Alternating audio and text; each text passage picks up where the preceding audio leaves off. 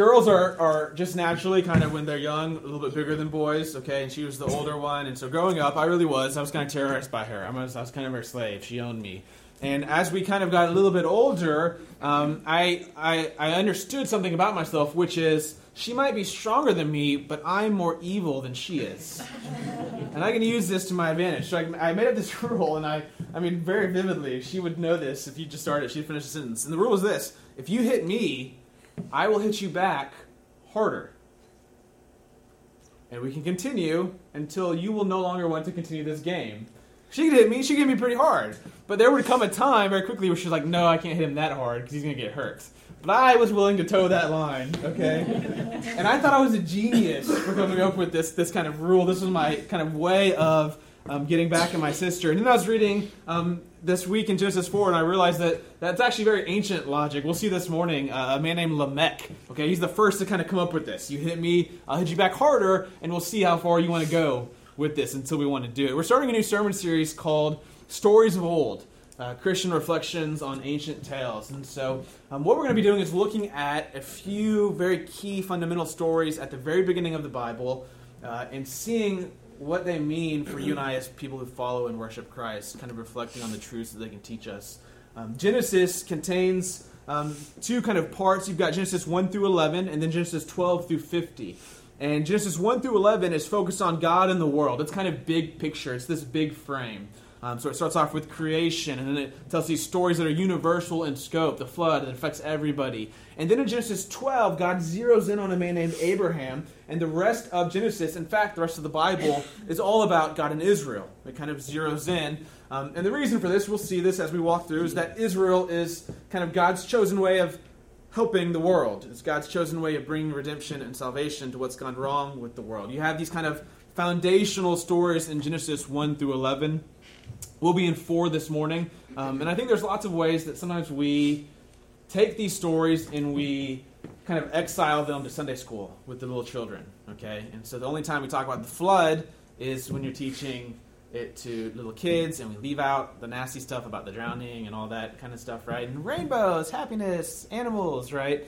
I mean, it's kind of a terrible story if you really read it. But we're going to take some time and reflect on those kind of stories. I think they do have some really deep, powerful truths to teach us as people who follow Christ and as people who desire to worship Him and walk after Him faithfully. What you'll find in Genesis 1 through 11, what we'll do, it's a 4-week series, okay? And we'll just look at 4 stories. There are 4 big stories here. In Genesis 1 and 2, God creates. And He creates His world, and it's a good world. It works just the way He wants it to work. He says over and over again, it's good, it's good, it's good. We're familiar probably with Genesis 3, which is the fall. Our first parents, the first human beings, Adam and Eve, they eat from the tree they're not supposed to, and sin and death enters into the world. And then from Genesis 4 through 11, you have 3 stories. And each story is an example of how sin and death have kind of started to spiral out of control. And they serve as explanations for why it is we live in the world that we live in.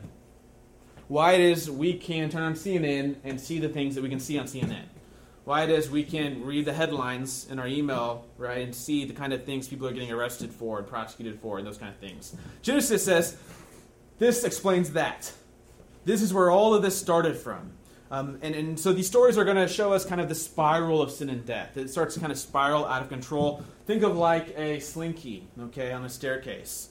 And the slinky goes down and down. With each story, you see how God's good world is further distorted and further distorted and further distorted. And so finally, in Genesis 12, God says, I've had enough.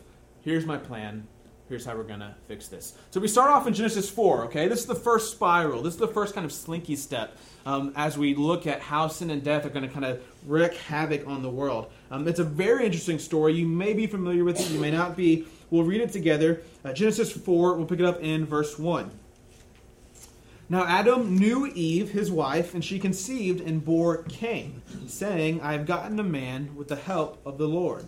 And again she bore his brother Abel, Cain and Abel. Now Abel was a keeper of sheep and Cain a worker of the ground. In the course of time, Cain brought to the Lord an offering of the first fruits of the ground. And Abel also brought the firstborn of his flock and of their fat portions. And the Lord had regard for Abel and his offering, but for Cain and his offering he had no regard. So Cain was angry, very angry, his face fell. The Lord said to Cain, "Why are you angry? Why is your face fallen? If you do well, will you not be accepted? And if you do not do well, sin is crouching at the door. Its desire is for you, but you must rule over it." So you have Adam and Eve. They have two children, Cain and Abel, brothers. Cain is a farmer, and Abel works with animals, and they bring an offering to the Lord. Okay, and for whatever reason, Abel's offering is looked upon with more favor by God than Cain's, and this makes Cain angry. He's jealous. He's jealous of his sibling. He's jealous of the response from God that Abel got. Now, people have wondered, what is the difference between these offerings, right? Why does God accept one, not the other? Various answers have been given. Probably the most classic is God desires the blood more than he desires the kind of grain. I think that's kind of a weak answer. It's definitely not here in Genesis 4. In Genesis 1 and 2, working the soil is a good thing. I mean, it's one of these jobs God gives. Later on in the Scriptures, grain offerings are perfectly acceptable to God, right? So I think there has to be something else happening. I don't think this is an example of God being the first, non-GMO protester, okay? Stay away from wheat! It's all about the animals, all right? In the New Testament, it'll say that Abel had faith and Cain did not. It seems like there's a character difference in the way that these offerings were brought. And we'll see Cain's character come out really quickly, okay? So Cain gets angry because God has not seen his sacrifice in the same light. But that doesn't seem to be the real problem, okay? In fact, God doesn't even really seem to have that big of a problem with Cain's sacrifice. It's his anger and then the potential that can come out of this anger that God talks to Cain about. He says, look, I see that you're angry. I see that your face has fallen. You need to be careful here. There's a sin. It's crouching. It wants you. And you've got to master it. And we keep reading. Verse 8. Cain spoke to Abel, his brother, and when they were in the field, and that word field in Hebrew has this really negative connotation. Let's go to the forest, right? Let's go to the woods where no one can hear you. When they were in the field, Cain rose up against his brother and killed him. And the Lord said to Cain, "Where is Abel, your brother?" And he said, "I do not know. Am I my brother's keeper?" It's a pretty common phrase. I think this kind of come through. You probably heard this before from the story. Am I my brother's keeper? Let me answer the question for you. Yes. Yes, Cain was his brother's keeper. And yes, you are your brother's keepers. Okay, you can look around you in the room. Yes, this is God's plan from day one for us to take care of each other. For us to keep each other alive and intact and healthy and happy and satisfied. For us to sacrifice for each other.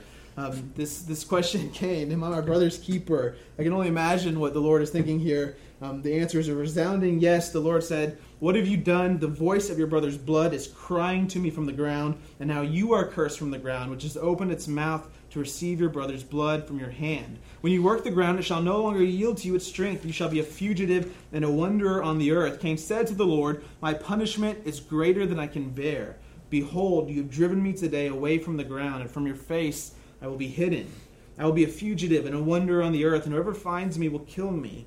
Then the Lord said to him, "Not so. If anyone kills Cain, vengeance shall be taken on him sevenfold." And the Lord put a mark on Cain, lest any who found him should attack him. Then Cain went away from the presence of the Lord and settled in the land of Nod, east of Eden. Okay, so you have the first murder here. And this is very characteristic of Hebrew narrative. The Old Testament narrative is very short and terse, okay? So if you had a brother killing another brother in a Western modern novel, that's going to be a good 400 pages, right? There's going to be character development and setup, and the scenes are going to be descriptively painted for you. In Hebrew, this is real common. You just kind of get and he killed him.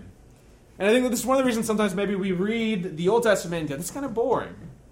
And you go, well, it's a murder story. You're like, well, yeah, I guess it is a murder story, but it's not the kind of murder story that we would be familiar with. You have to kind of put yourself in the story and kind of force yourself to experience it and feel it and look around inside of it.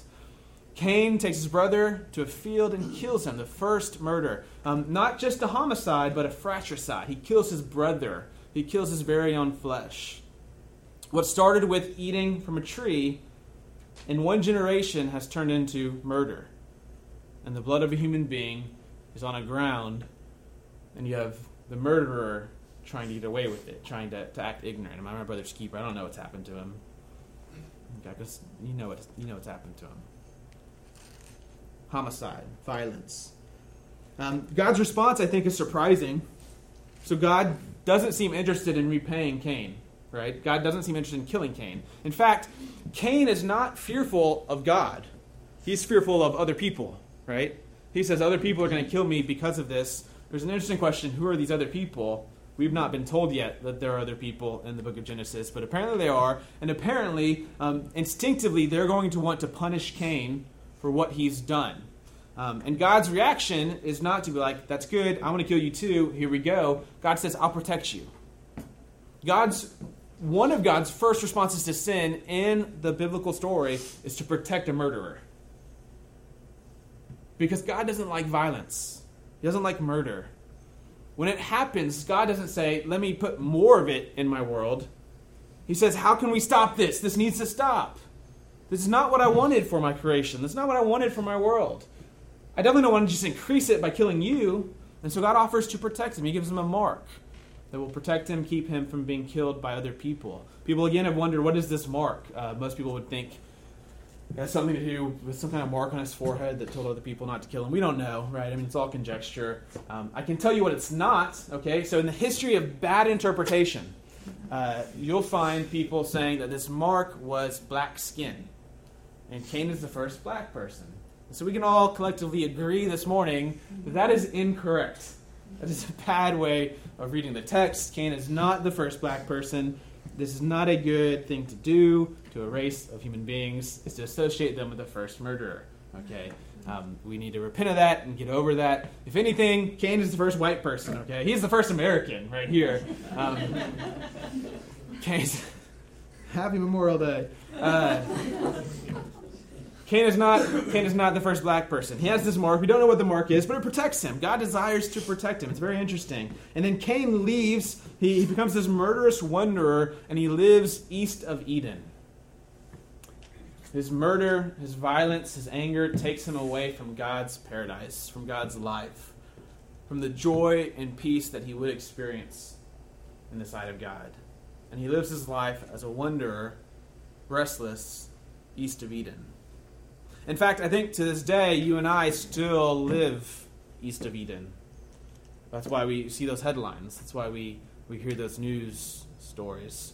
Because we live in a world east of Eden, a world where blood is on the ground crying out. We keep reading in verse 17.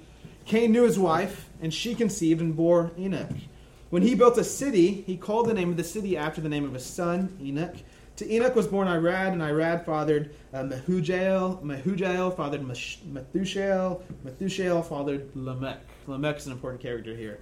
Lamech took 2 wives. He's the first polygamous man in the scriptures. One was Adah, and the other was Zillah. Adah bore Jubal, and the father of those who dwell in tents and have livestock. His brother's name was Jubal. He was the father of all those who play the lyre and pipe. Zillah also bore Tubal-Cain. He was the forger of all instruments of bronze and iron. The sister of Tubal-Cain was Naamah. So you see culture here develop, right? Civilization. A city is built. They develop tents to live in. They develop ways to deal with livestock. They develop music. Culture is being produced. They develop instruments and technology, bronze and iron. The world is kind of advancing. But through all of it is this thread of violence that you find east of Eden, like in the Wild West. All of this is being built up on the first kind of murder that Cain had. And it culminates in Cain's great-great-great-great-grandson, Lamech, who's a very important character I think sometimes we overlook. Lamech sings this song to his wives. It's a poem. It should be marked out in poetic brackets in your Bible. It should be indented. He says this, Adah and Zillah, he's bragging to his women, hear my voice, you wives of Lamech, listen to what I say. Probably not a good way to talk to your wife. Hey, you wife of me, listen to what I have to say.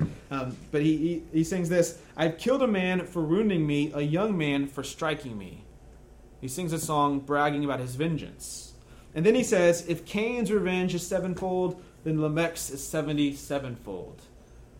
He overreacts here. He kind of brags about how much vengeance he'll bring to someone who wrongs him. He says, my lineage is famous for the first murder, and I'm even more famous for the violence that I'll give anyone who messes with me. If you mess with Cain, 7 times came back to you. If you mess with me, 70 times 7 will come back to you.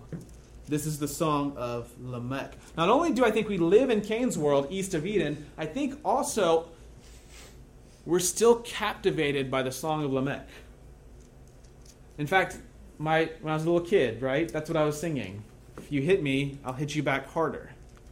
That's Lamech right here. At kind of the core of humanity. How will I protect myself? How will I protect others?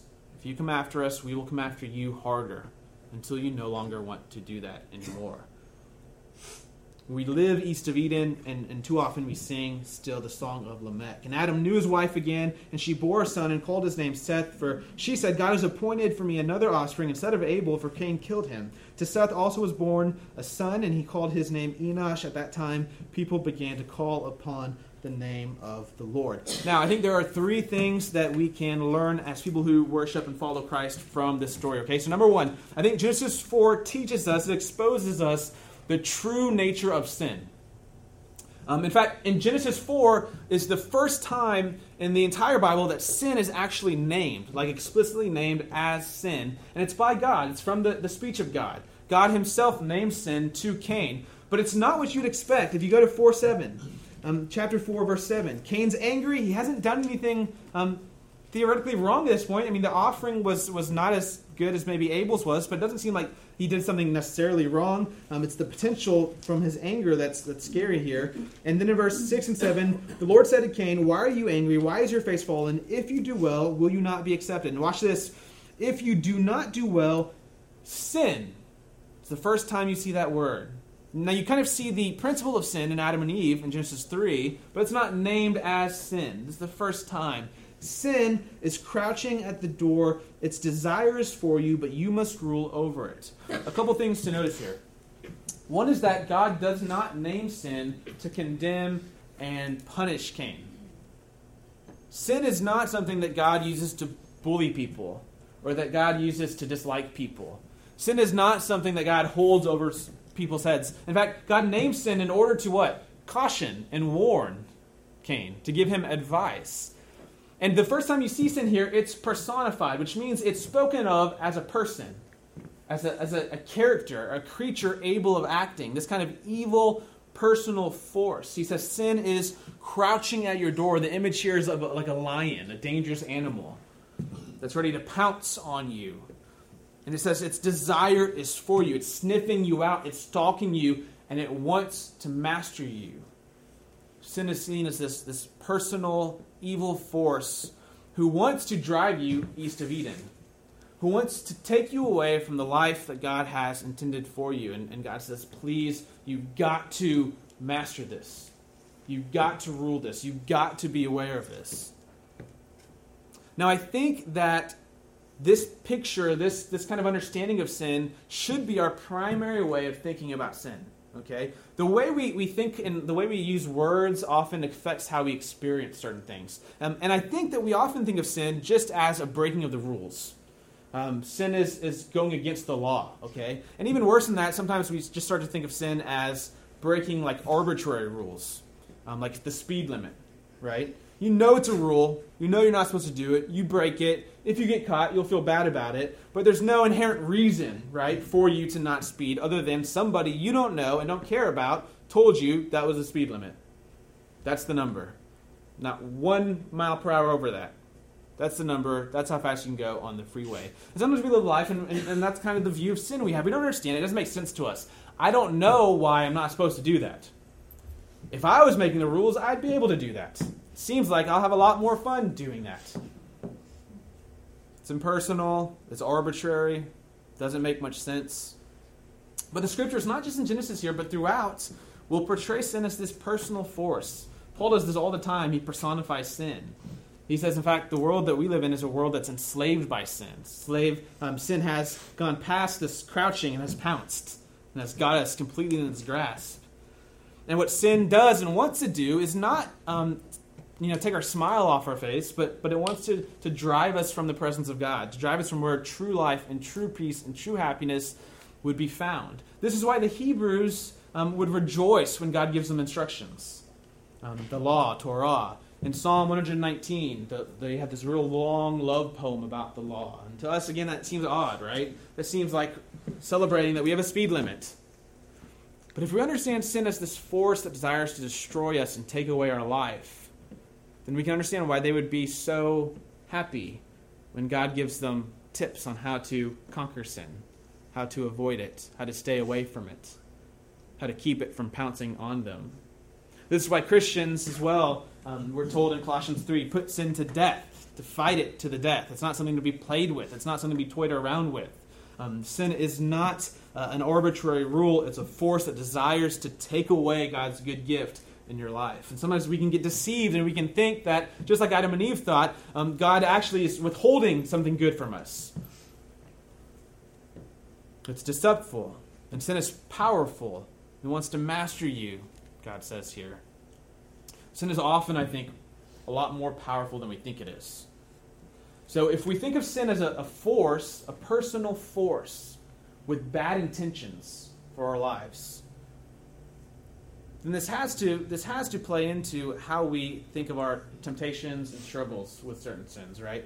So when I break the speed limit, if I break the speed limit, it's a one-time deal, right? That's not coming back to haunt me. That's not having a big impact on my life, okay? It's just not this very impactful thing in my life.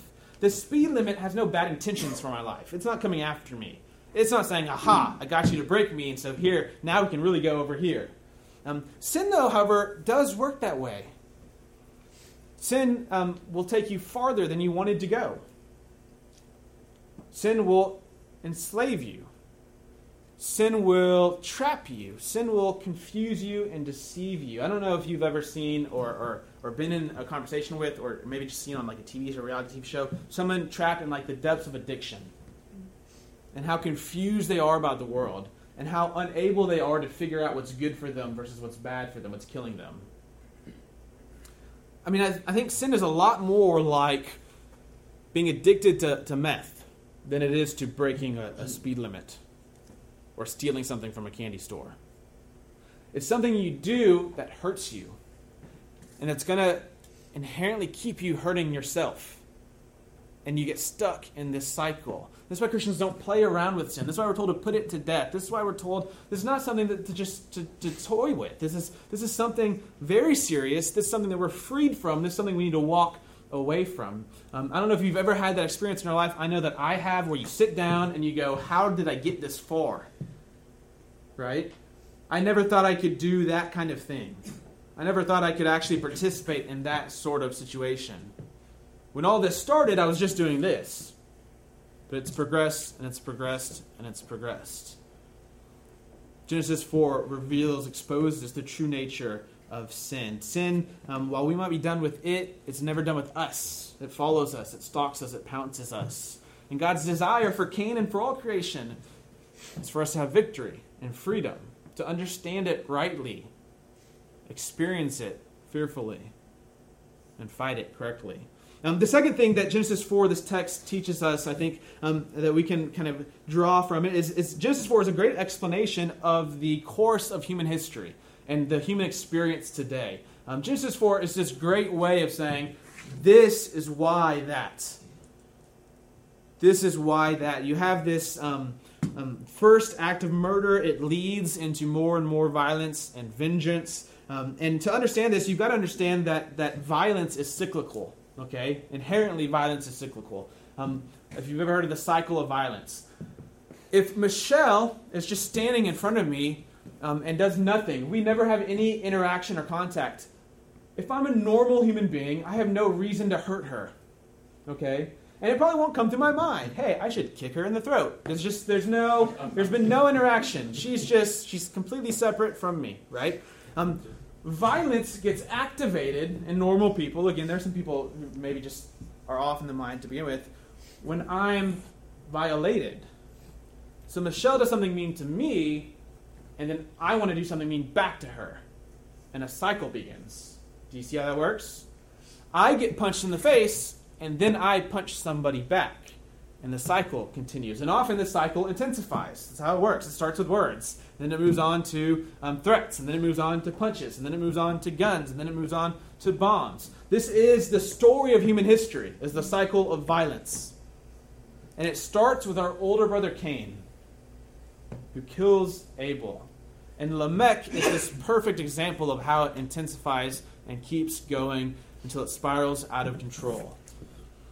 This is human history. This is why we live in the world that we live in right now. God wants it stopped. He wants it curbed, but it has seemingly mastered us. It runs through everything. It runs through our civilization, our culture. It runs through our government. Human beings inherently know that we're social creatures, but we're guilty. And we're insecure. We know that we've done wrong to others, and that means they might want to do wrong back to us. And they might take advantage of that. And in reality, and I think you see this presented here in Genesis 4, civilization builds off of Cain's murder. It builds off of Abel's blood here. Society, a secure society, runs off of fear of revenge, fear of insecurity, right? We gather together for a few reasons, same location, that kind of thing, and we say, let's get along so that we can keep these people from hurting us. Because we have this intrinsic knowledge that they might want to hurt us. And so let's do our best to get along, to put our resources and money together so that we can keep them from hurting us. And if they do hurt us, we can hurt them worse. I mean, this is the key to keep in mind, I think, with all kind of geo-global politics. Nothing ever started in this generation, right? Like with America, with the conflict in the Middle East, all of those kind of things. This all goes back generation after generation after generation after generation. None of these things are new. No one woke up one day and said, hey, I want to hate this group of people. Hey, I want to go bomb this group of people. No, there are slights and histories behind all of them. And it's this long cycle. One country goes and bombs this other country, and their children grow up without parents and without money and a crippled economy. And then when they're in power, they want to go bomb that country again. And it goes back and forth, and some powers stay in control for longer, but the power shifts back and forth. This is human history. I mean, this is a history book right here. This is our human experience. You've wronged us, and we have to wrong you back. And we're afraid that you are going to wrong us, and so we'll keep attacking you. And we'll escalate the violence until we're no longer afraid that you can or will attack us. We live in Cain's world. We are east of Eden, and we sing Lamech's song, which is if you hit us, we're going to hit you back harder. We didn't start the fire. It was always burning since the world was turning. But we've kept it going. It's the world we live in. The third thing Genesis 4 can do for us as Christ followers. I've got that whole song memorized in case you were wondering. Is that Genesis 4 points us to the work and to the call of Christ. It points us to the work and to the call of Christ. What Jesus does when he comes, when he's sent by the Father and is incarnate in a human body and lives and dies and resurrects, is he frees us from the land of Cain. He takes us from east of Eden and brings us back into God's presence, which we might call the kingdom of God. He brings back, makes available God's life and peace and joy and the Spirit dwelling among us. And the way he does this, very interestingly enough, is by stepping into the cycle of violence and stopping it. So here's how the cycle works. The only way for it to ever be stopped is for one person to not retaliate, to absorb it. Violence can't be explained away. It can't be rationalized away. It's too elemental for that. Sociologists have long known this. Right? You don't bring peace by theorizing about it. The one way you can bring peace, though, is by somebody not punching back. Civil rights movements, they catch on to this fast, right? Some of our greatest movements in history, think of Martin Luther King Jr., right? You can hit us, but we're not going to hit you back. The violence will stop inside of us, with us, in us. This is what you see happening with Jesus. He comes to creation, God in the flesh, and says, all of your violence, put it on me, and it will stay here. I will not bring it back on you. I'll return your evil with forgiveness. And at that moment, something huge happens in the world. A cycle stopped. Freedom's available. And all of a sudden, people are invited out of east of Eden, back to God's presence. God in the flesh, absorbing evil, not returning it on his creation, forgiving us instead of letting our iniquities continue to increase. Jesus comes to free us from the land of Cain. And not only that, but he comes to call us to sing a different song from Lamech. He wants to replace our imaginations. Instead of the Song of Lamech, he wants us to sing, we can call it the Song of the Lamb. Okay, you can find this, if you would, flip with me to Matthew 18, excuse me. In Matthew 18, you have a really interesting allusion from Jesus to Lamech and to Lamech's song that sometimes I don't think we make the connection to, but it's a pretty clear connection. In Matthew 18, we'll pick it up in verse 20, 18:20 to 21. I'm sorry, 21 to 22. Then Peter came up and said to him, Lord, how often will my brother sin against me and I forgive him? As many as 7 times? And Jesus said to him, I do not say to you 7 times, but 77 times. This is a very interesting question for lots of reasons in response. Peter is asking, look, if I'm getting sinned against, how many times do I have to put up with it? How many times do I have to forgive them? And he offers 7 times, which is interesting for 2 reasons. One is, for first century Jews, this was pretty generous, 7 times. The rabbis would generally tell you 3 times. So this is already a step up. The second reason it's kind of significant is because Peter himself is not the most forgiving people, right? If you know about Peter, Peter goes into a city, they don't like him. He walks out and goes, can we bring down fire on these people? I mean, he is probably trying to impress Jesus here, right? Hey, should I forgive them 7 times, Jesus? You like me, huh? Yeah? This is kind of Peter, right? And again, Peter gets shot down like he always gets shot down. He just can never do anything right. It's also likely Peter is reversing Cain's mark, Cain's vengeance. Just like Cain would be revenged 7 times, so should we as kingdom people forgive 7 times? Should that original evil be reversed in our lives? And Jesus intensifies. He takes a step up and he says, not 7, but 70 times 7. He takes Lamech's phrasing, Lamech's boasting. He says, no, this is actually the call for my people. This is what life looks like inside of Eden, not kicked out. Unlimited forgiveness, 70 times 7. The point is not to calculate this out, 490, right? These are very symbolic numbers. It's limitless. It's endless. Just as the world is characterized by unlimited vengeance, so Christians should be characterized by unlimited forgiveness. And just as the seeking and desire for vengeance pushes people away, so our ability to forgive and love should be characteristic of our community, of who we are. The Song of Lamech is replaced by the Song of the Lamb in our lives. This is the call for people who follow Christ. In Luke 6, verse 27 to 29, Jesus will say, I tell you, love your enemies, do good, lend to those who ask, expecting nothing in return. If someone strikes you on the cheek, do not hit them back. Offer the other cheek as well. It's this completely new way of living where we join Jesus in stopping the cycle of violence and evil. And this is throughout the New Testament. Paul in Romans 12 will say, if someone gives you evil, don't pay them back with evil. That's this old world. That's why we're in this mess to begin with. We've been freed from that. We've been taken out of that. He says, pay back the evil with good. Leave vengeance to God. It's not yours to touch with. You shouldn't play with it.